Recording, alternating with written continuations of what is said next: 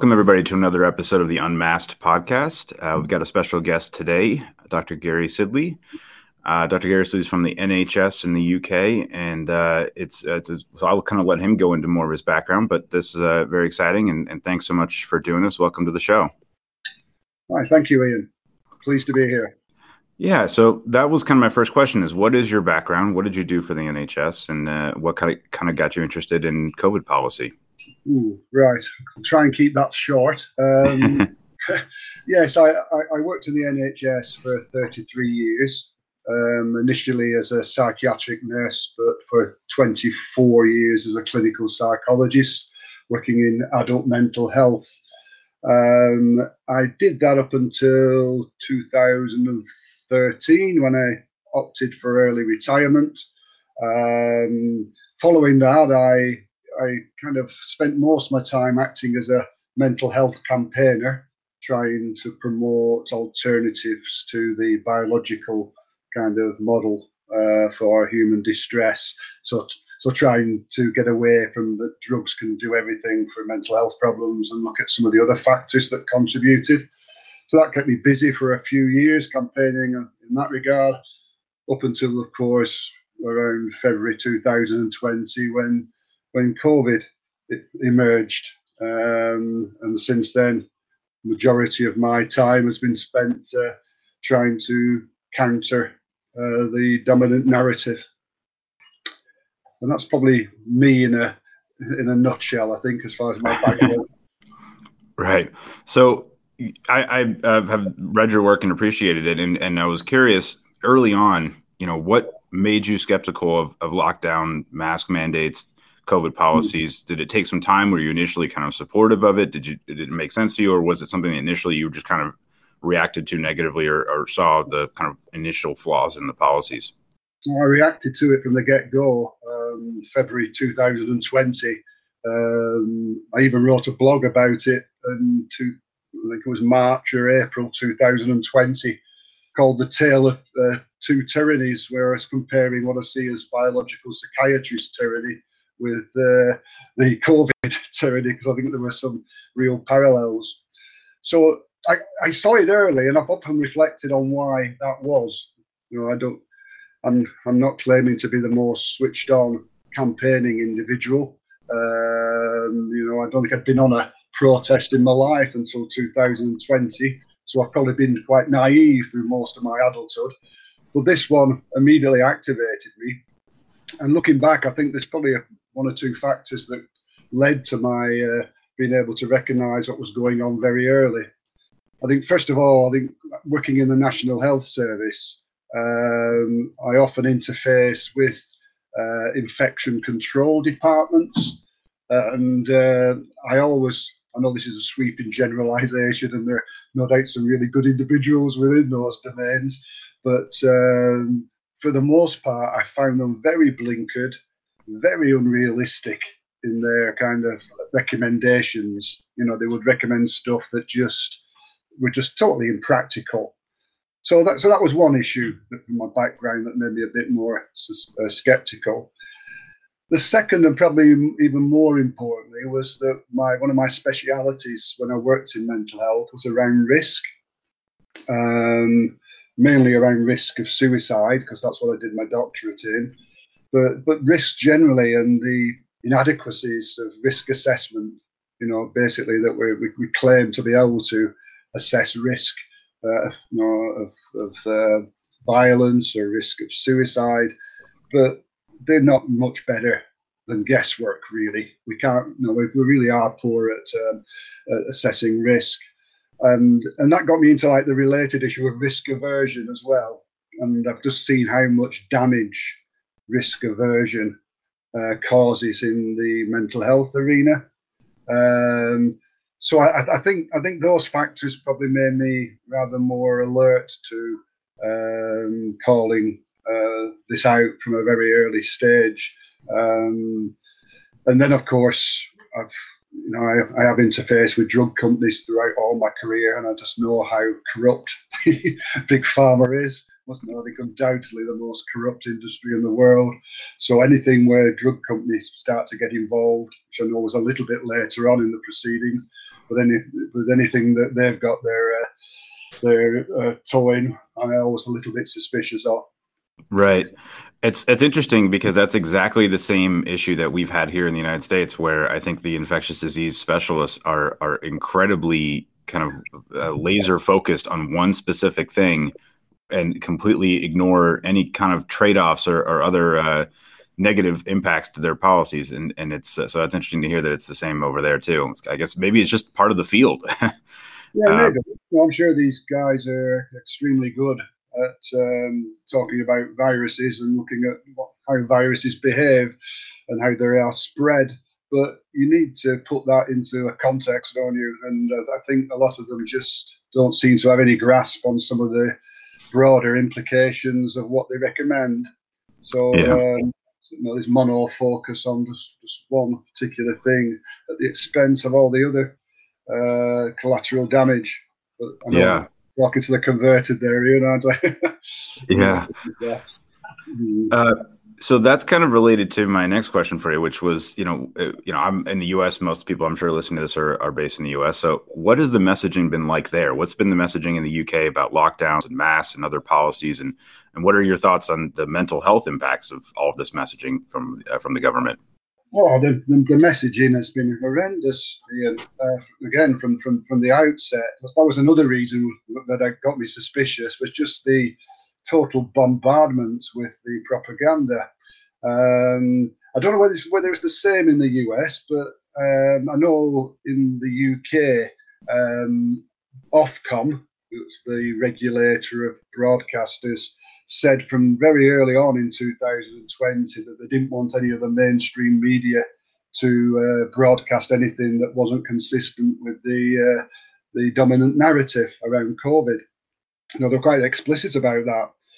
And then if you add to that the fact that all the commercial TV stations lost a lot of their revenue for advertising because of the lockdowns, the government then stood in to be their main funder and plowed billions of pounds into advertising around COVID restrictions. So all the media was set up to be the mouthpiece, really, for the government and their scientists.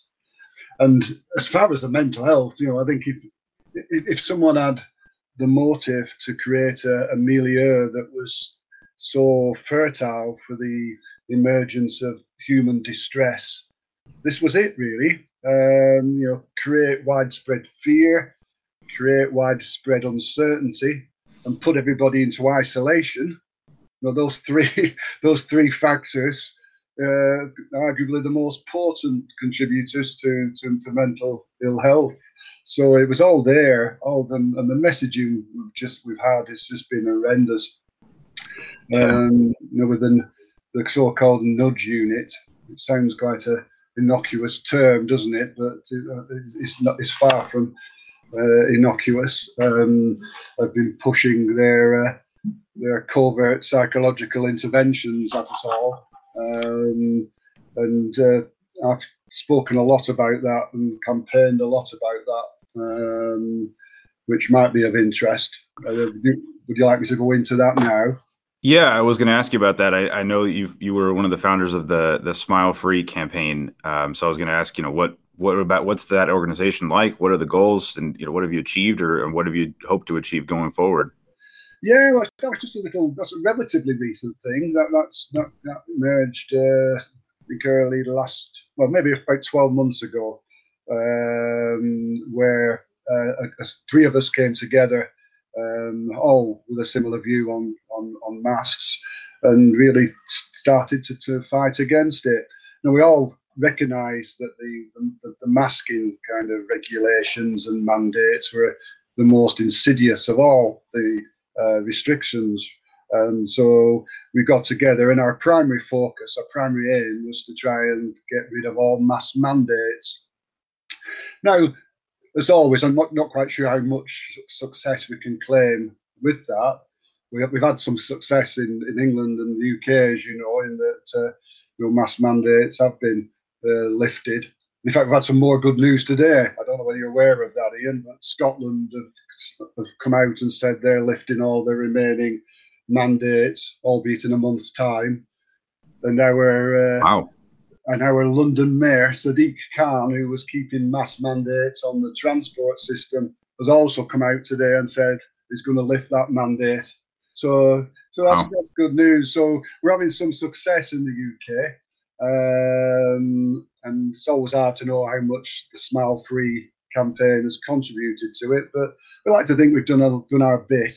We've managed to get quite a fair bit of publicity, quite a few thousand members, do a lot of campaigning.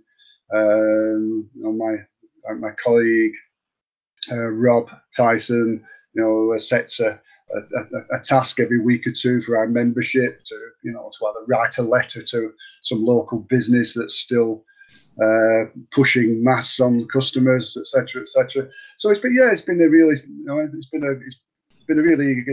enjoyable and uplifting little group to be involved in, and strangely, in a way, England and the UK seems to be leading the way a little bit at the moment, which Yeah. was a sentence I never thought I'd say.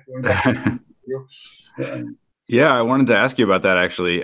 So, the last couple of days, Boris Johnson's basically announced, we're lifting essentially all domestic COVID restrictions, kind of return to normalcy. What do you think the motivations have been behind that? Is it acceptance that the policies haven't worked and have damaging side effects, or is it just political pressure? Because obviously he's had this, Partygate things and all these major issues that have come up. What do you think's behind the kind of return to normalcy? Really difficult to say, really difficult to put your finger on what it is. There has been political pressure, not from the opposition parties, not from the Labour Party over here, but from his own backbenchers, so his own Conservatives. There are some subgroups who've been making a lot of noise about the restrictions, and it's indeed those that Smile Free and other campaigns have been involved in have been trying to encourage and work with to get some political leverage. So I think that's played a part. Boris Johnson, our Prime Minister, just tend to blow one way and the other depending upon who he's recently spoken with. He's quite frustrating and still has a lot to answer for. And I think that's one of my strong views. I know I'm quite happy, of course, that how England, in particular, has lifted a lot of the restrictions, all of them now. So I'm obviously very pleased with that. But I do fear that unless we get rid of some of the underlying legislation that allows them to use these emergency powers and really extinguish the embers of some of these draconian kind of restrictions, and just get people to admit, even metaphorically speaking, of course, I think we need some heads on spikes to say you got it fundamentally wrong. The scientists, the politicians, to lockdown, to mass mandate, to try and use COVID-19 passports. We do need people to pay for that and to actually come out and be shown to have got this fundamentally wrong. It's caused a huge amount of collateral damage, and therefore we must never do it again. And I think we're a long way from that yet, Ian. Yeah, absolutely. And that is a message I bring up all the time, that if you allow them to have the pretense that these measures worked at all, there will always be an excuse to bring them back. And that was a question I had for you as well. And do you have a concern that these policies will return to England at some point? And, is there the political capital there to return to closures and restrictions, and say if there's another new variant or when winter happens again, if the numbers go back up, will there be return? Yeah, most definitely. I think we've got a lot of work to do yet. We've got a lot of education with regards to the public, I think, and we've got to really get the message out that what's happened in 2020 was clearly the most catastrophic political decision in peacetime history. I really do need to get that message across, because if we don't, we've got the Coronavirus Act that's still hanging around here in the UK.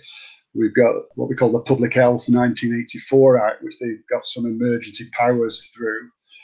They're still kind of can be reactivated, without any kind of parliamentary vote. That's the frightening thing, just on the basis of the Prime Minister or the Health Secretary just deciding one day to switch those back on, gives them carte blanche to do pretty much anything, really.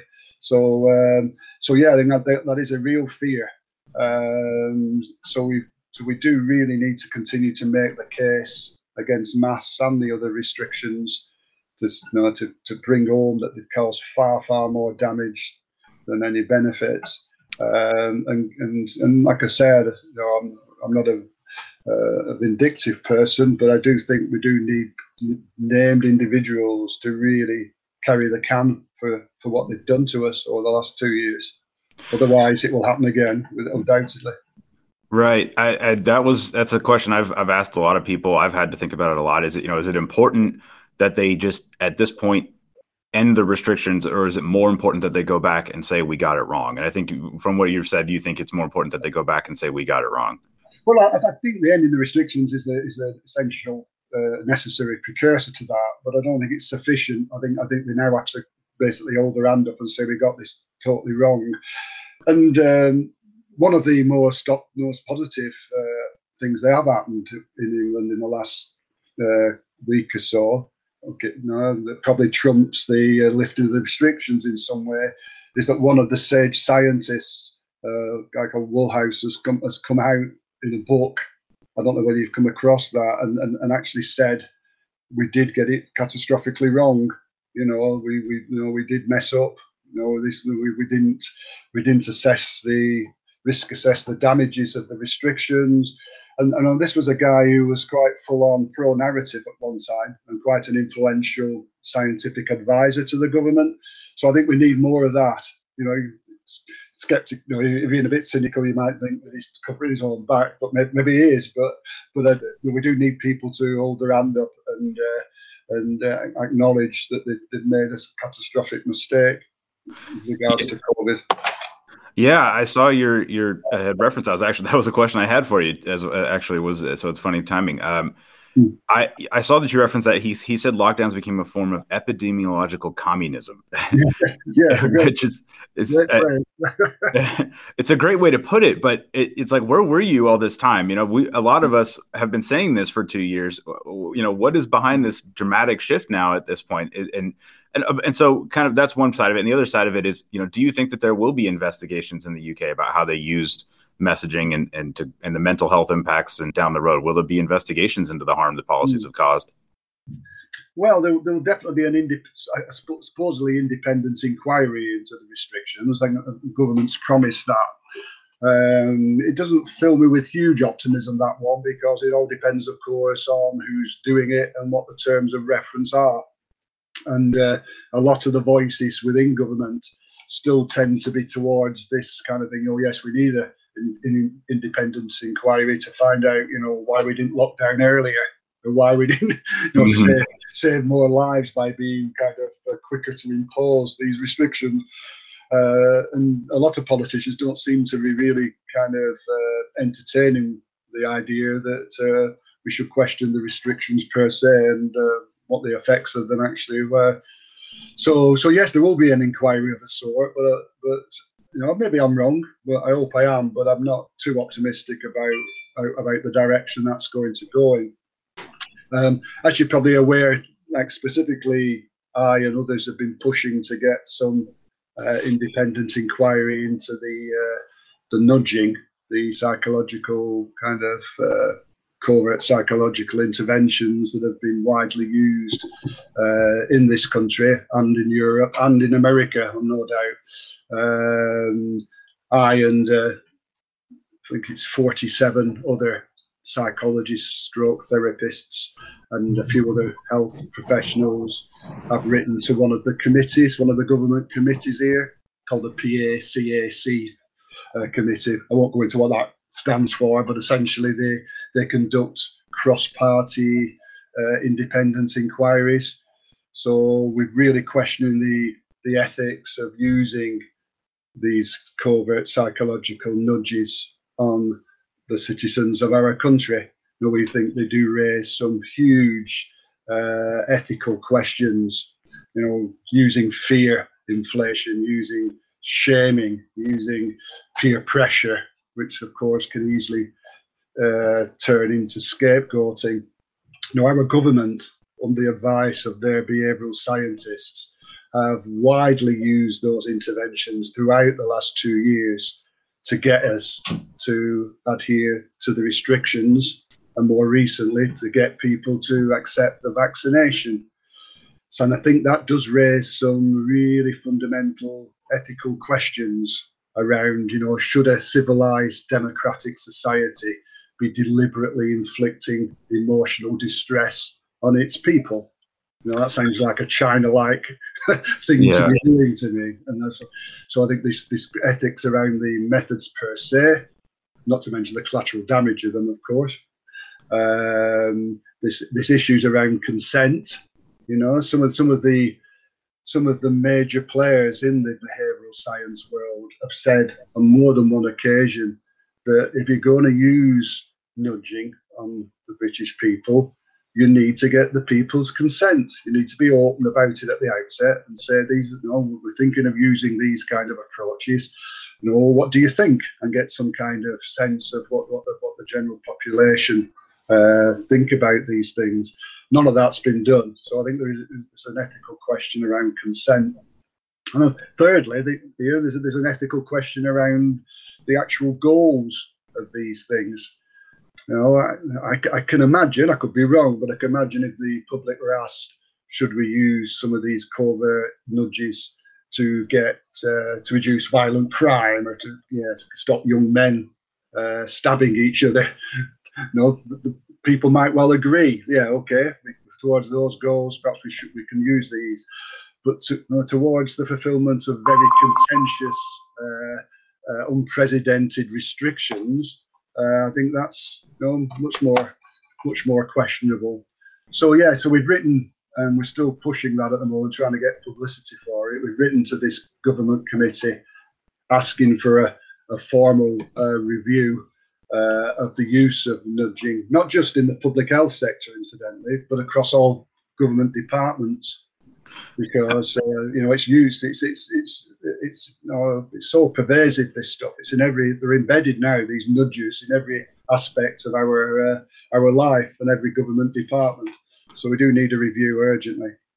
Absolutely. Laura Dodsworth wrote a book about this, with the state of fear about the UK and how they used that kind of messaging to promote fear and compliance with the measures. And so that was something I wanted to ask you as well. Do you think that that's going to fundamentally change the relationship between government and people going forward? It sounds like that's kind of something you're thinking about. Yes, I think it can, although a lot of people are just unaware that they've been manipulated. I think that's the issue. I know people have talked about, I don't know, the population being hypnotized. In a way, it's a bit like that, because we've been bombarded so much, Ian, for the last 2 years. I'm sure, I suspect it's the same in the US. Correct me if I'm wrong, but no, it's the same. It's the same. Constant, and you can't get away from it. I've not watched mainstream media now for about 12, maybe 15 months now. I think all the main channels I just refuse to watch because it's just a constant stream of propaganda. And it brought it home to me. I think it was sometime I think it might be late 2020, early 2021, when I these things just get on the top of you from time to time. I'm sure we've all been there and just felt, God, I can't cope with this anymore. Just went out for a drive and out 5 minutes driving, and on an electronic board at the side of the road is, you are now entering a high risk area. COVID-19. You just could not get away from it. So and I'm one of those who recognises what's going on, I think, and who's been against it from the outset. But if you've bought into this to various degrees, I just think people are on automatic pilot, just coasting along, being nudged through kind of very skillful use of fear and shame and peer pressure, scapegoating, just nudged to carry on conforming. This kind of mindless conformity that we've seen from a lot of people. Yeah. But that's changing. I don't want to sound too negative, because I think we've got quite a number of things to be positive about at the moment compared to maybe 12 months ago. Yeah. But there's still a lot of work to do. And so hopefully through this, if we can get an independence inquiry, I'm sure that would turn up some quite startling findings that most people in our countries are not aware of. Yeah, absolutely. That's one thing that I referenced this in my book, which was that early on, Dr. Fauci was sent an email in the end of March saying, we had reviewed all the high quality evidence on masking, and none of it suggested it would work. And then 3 days later, they recommend masking in the general public. And so that's the kind of thing where you want to see these inquiries to see what else is out there. Where they actually, what was the data and the evidence showing early on, and then I'll go into the next question, which is kind of related to this.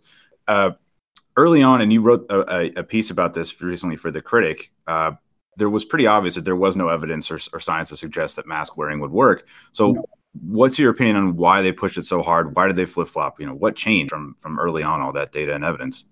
Yeah, again, that's another great question, isn't it? Because I'm sure many of us have been asking that, because there was this stark flip-flop around about March, April 2020, when Fauci and certainly all the UK big names, and other scientists, Chris Whitty, Patrick Vallance over here, in February they're all very much against masking the healthy, and by March, April they're all very much for it.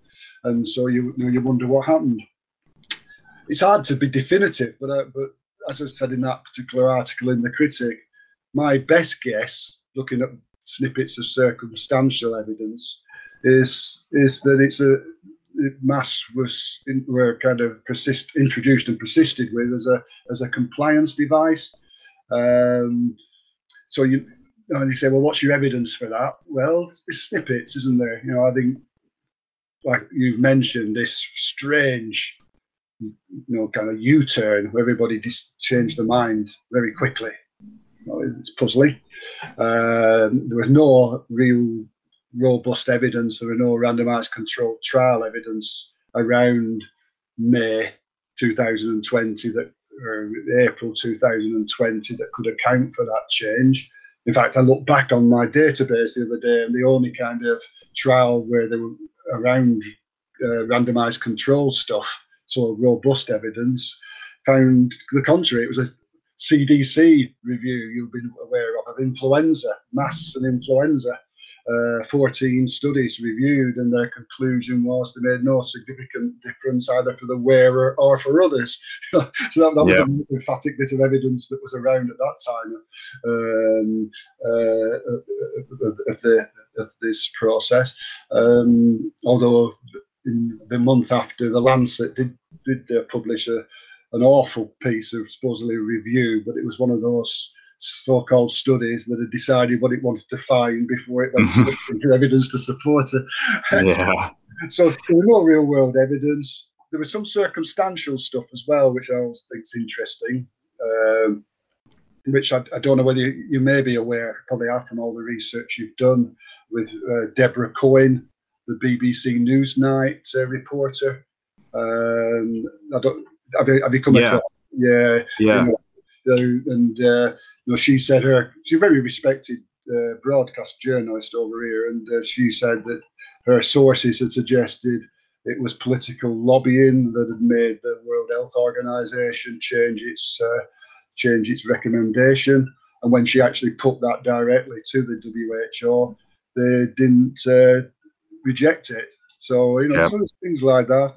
And then you mentioned Laura Dodsworth's excellent book. Laura did the investigative journalism that our mainstream failed to do. And she interviewed a lot of insiders in all this, including one of the, what's called the SBIB subgroup, which essentially is just a subgroup of SAGE. SAGE is our main group of scientific advisors for the government. And the SPIB is the behavioural scientist group. She interviewed some members of that group, including a guy called Gavin Morgan, who's an educational psychologist. And he said that he was very much against masks from the outset, but some of his colleagues on the group were in favour of them because, and I use these words, they promoted a sense of solidarity. Not much to do with viral transmission there, then, is there? Really? Yeah. Solidarity. So so taking all these little bits together, and along with, go back to the nudging. I don't think it's any coincidence, Ian, that masks powerfully enforce those three main nudges that they've used to get people to adhere to the restrictions. We know they've promoted fear. It's a crude, visible reminder that danger's all around. It acts as a safety behaviour, which is what I mean is that if you continue to wear masks, you're never going to find out that the world is safe enough to return to, because you'll always attribute your survival to the mask rather than it being safe enough. Right. Masks keep fear going as well as initiating it. So masks push that particular nudge, the fear nudge, the affect nudge, to use the euphemism of behavioural science. But it also strongly enhances the other two as well, around ego. So the idea that following the restrictions is akin to being a virtuous person. So masks then become a symbol of virtue. So where, and all the rather sickening slogans that we had to endure. I don't know whether these reached the US, Ian, but we had actors saying things like, "I wear a face covering to protect my mates." You know that kind of thing. Yeah. Oh yeah. I keep my distance to protect you. All this kind of virtue signaling stuff. Yeah. That's great for enforcing that, and of course for the scapegoating, peer pressure on. To harness the strength of that, or normative pressure, as our behavioural science colleagues call it, to harness that to its full degree, you need a very visible, immediately distinguishable sign that someone is either a rule follower or not. And masks is perfect. So I don't think it's any coincidence that masks really have helped to enforce those three major nudges. So taking that all together, I think the most plausible explanation, to get back to your question, is yes, I think masks were introduced as a compliance device. Yeah, there was an advertisement in California where they had an elderly woman in a hospital bed. It looks like an ICU bed, and the text is like, you don't want your grandmother to end up here. Wear a mask, essentially. And that's the kind of messaging, and it is very damaging. And I don't even think we've begun to scratch the surface of what this is going to do going forward. But we have the equivalent here in that particular kind of advert where, again, it's acutely unwell patient gasping for breath in an hospital bed, and the voiceover was something along the lines of, can you look her in the eyes and say that you're doing all you can to stop the spread of coronavirus? Yeah, so similar kind of thing, really. These nudges are everywhere, aren't they? Certainly in the US. Yeah. Eventually, there's going to need to be several books written about the change that happened from all of these people. And like you say, even scientific advisors saying masks aren't going to work to you're going to kill your grandmother if you don't wear one. That's crazy. Absolutely. So there's an issue with masking that's still very contentious. A lot of states have announced that they're ending mask mandates in the U.S., but school masking is still a very contentious policy here. So I wanted to ask you what that's been like in the U.K. And it seems like there's been, at least from the outside, it seems like there's been more of a discussion about trade-offs with school masking for younger age groups there, at least. Yeah, it's a contentious issue over here because as masks have waned in a lot of community areas, even before the mandates were lifted, there have been pockets where they're still, prevalent and still kind of energetically enforced, and schools have been one of those areas. And the education teaching unions have been kind of instrumental in that. They've been very active in campaigning for kids to be masked in the classroom and in the communal areas, which I think is appalling, for kids who are essentially bulletproof as far as SARS-CoV-2 is concerned, who aren't really that significant spreaders anyway. The spread of the virus from kids to adults isn't that common, and then you then throw into the mix the damaging effects on their emotional and social and intellectual development. I just think that borders on child abuse, really. I really do, and it is a contentious area, and we've come a long way in England. Like I said, I don't want to sound too negative about it, because I am pleased that we've had some successes with some of the mandates. Well, all the mandates lifted, and mask mandates lifted in Scotland now, as I said, and in London. But we've still got to work on these pockets of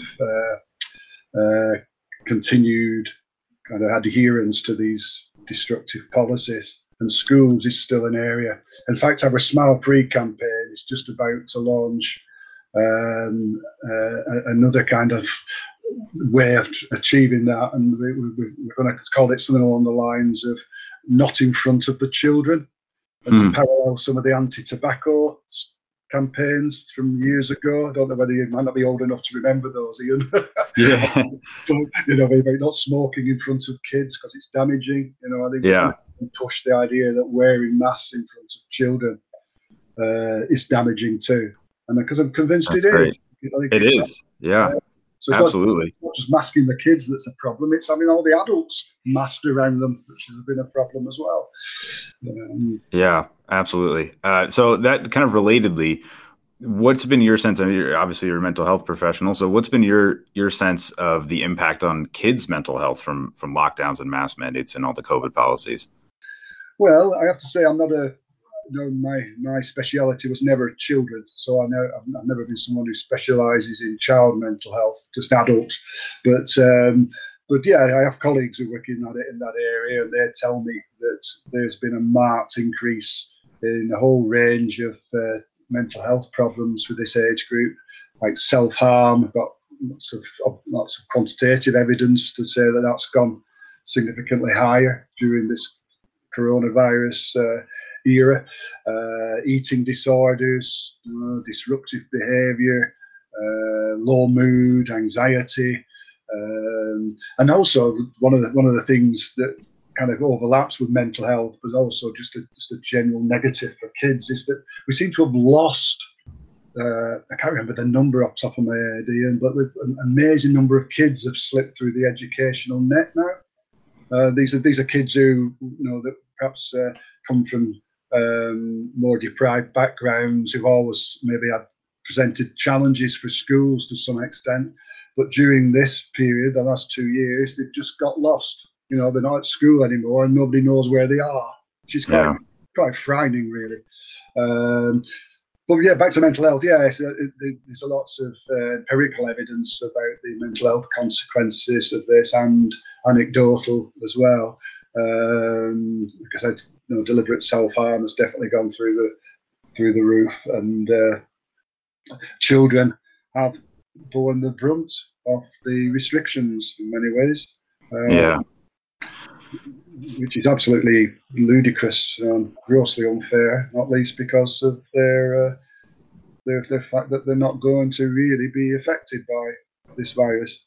Right. Small risk of suffering as a result of COVID. Yeah, that's going to be another area that people focus on down the road, is all the damage that's been done to kids and school age kids. It's crazy. But I wanted to ask you as well. What do you think has been behind the push? This is kind of a different subject, but behind the push for the, like vaccine mandates. I know the NHS, that was a very contentious issue, and vaccine passports as well. And especially, we've seen vaccinated people are contracting and spreading COVID at similar, if not higher rates as unvaccinated people. Yeah. So, what's behind this? What's the reason for it? Again, I wish I knew definitively the answer to that. I've kind of been on a journey with that one because, as I mentioned earlier, Ian, I've never been a particularly person who's suspicious of government motives. I've been pretty naive when I think about it over the years, and not been that questioning about some government policies. But with this, I'm the furthest thing from a conspiracy theorist that you can find, but the fact is you've got to come up with an explanation for what at first sight appears to be 2 years of extreme masochism. Just there's policies that are just appear at first sight to be irrational and self-destructive. And you kind of got to answer, well, why? Why have we done that? No, not just UK and not just the US, but pretty much all the developed world seems to have gone down that line.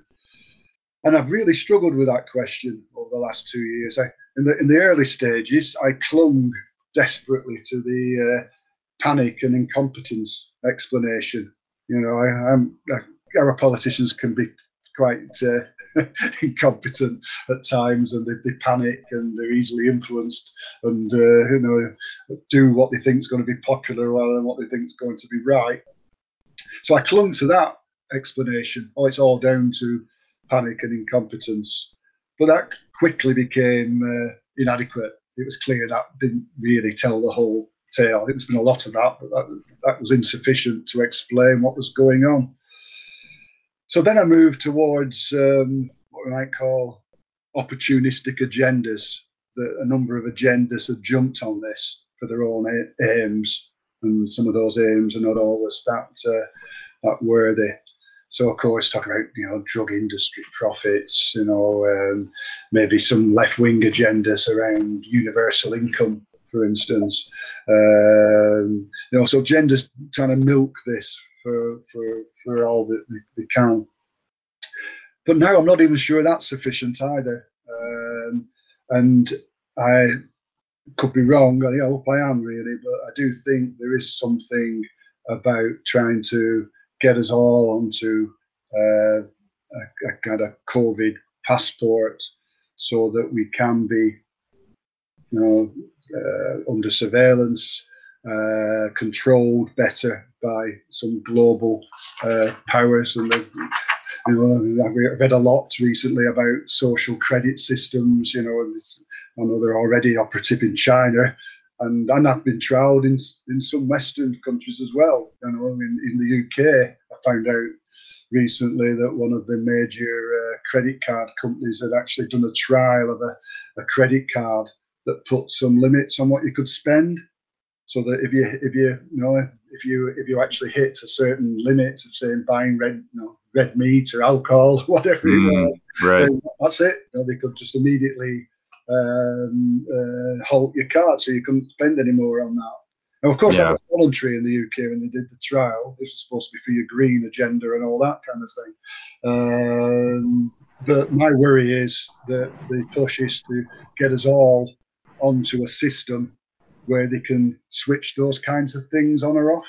So that they want us to not travel as much. They could limit how much fuel we can buy. If they want us to eat less red meat, they could certainly put a cap on that at the flick of a switch, literally sometimes.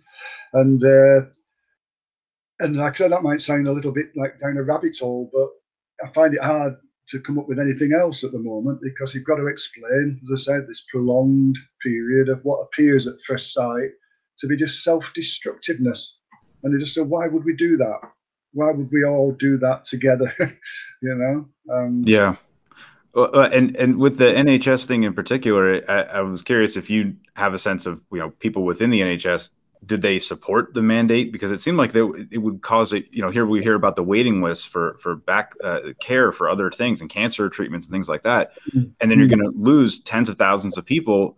Were they supportive of the mandates, even though they were going to lose a lot of their colleagues? Or what do you think of that policy? I think the majority. Well, I think the policy is abhorrent and horrible and irrational, as well as being unethical, like medical apartheid. But sadly, I think the majority of people in the NHS supported it, and I think two reasons for that.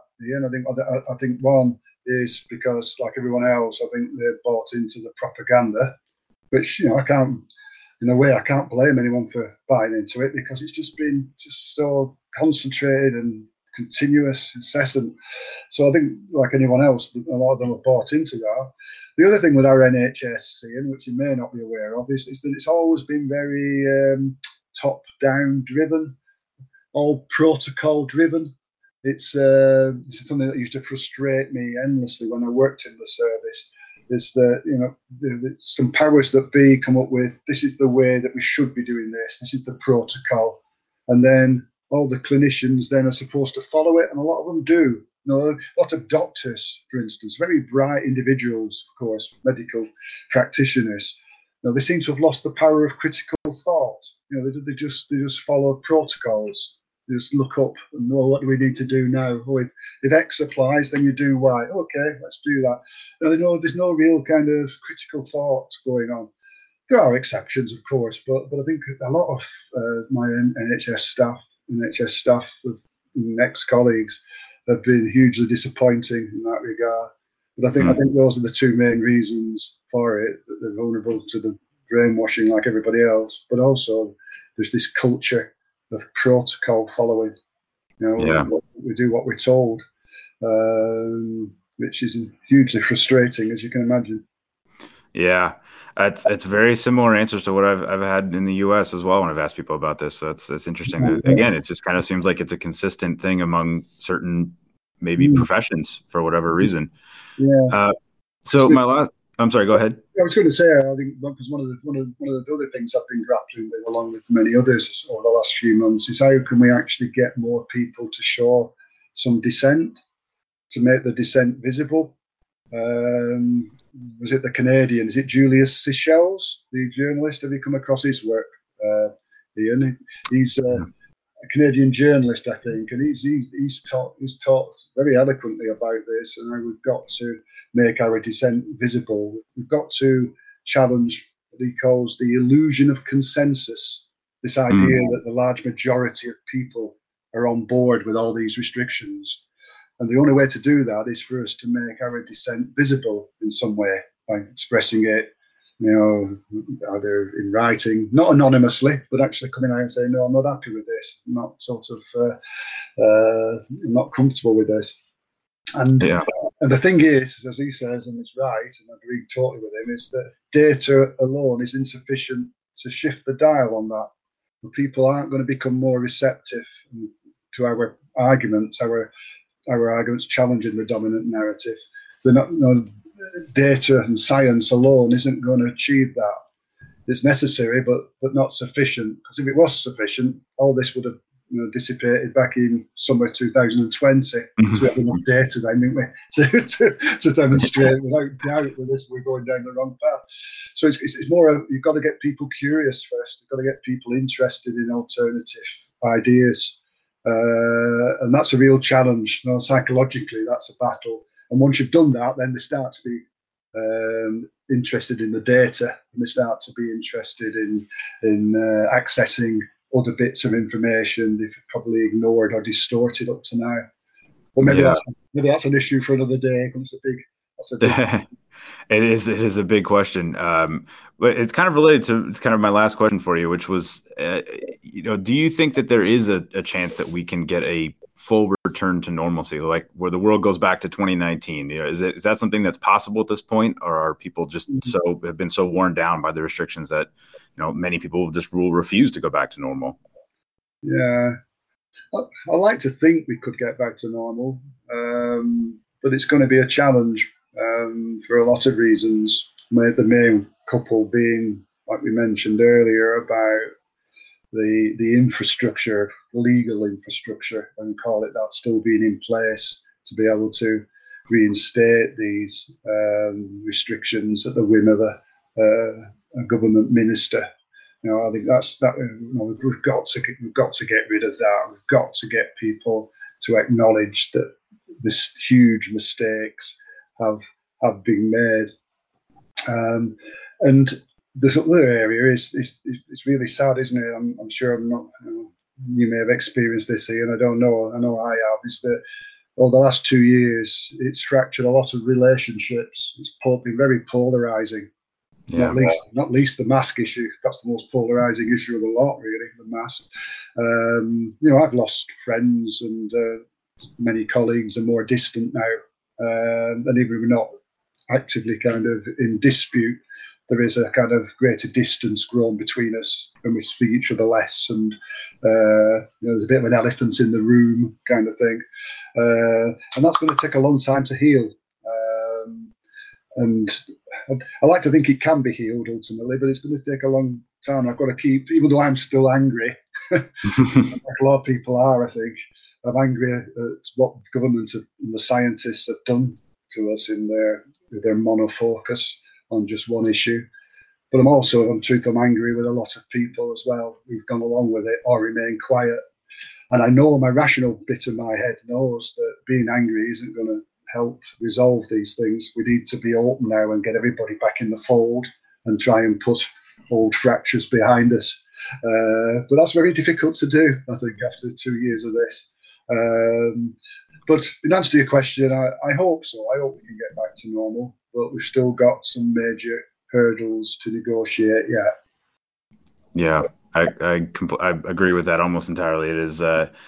It seems possible, but it still seems a long ways off. The world we've been through a lot of trauma as a world for many years, but it does feel like this has been such a.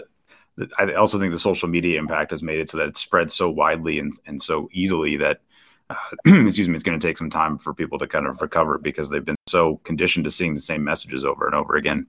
Yeah, that's right. Yeah. Spot on.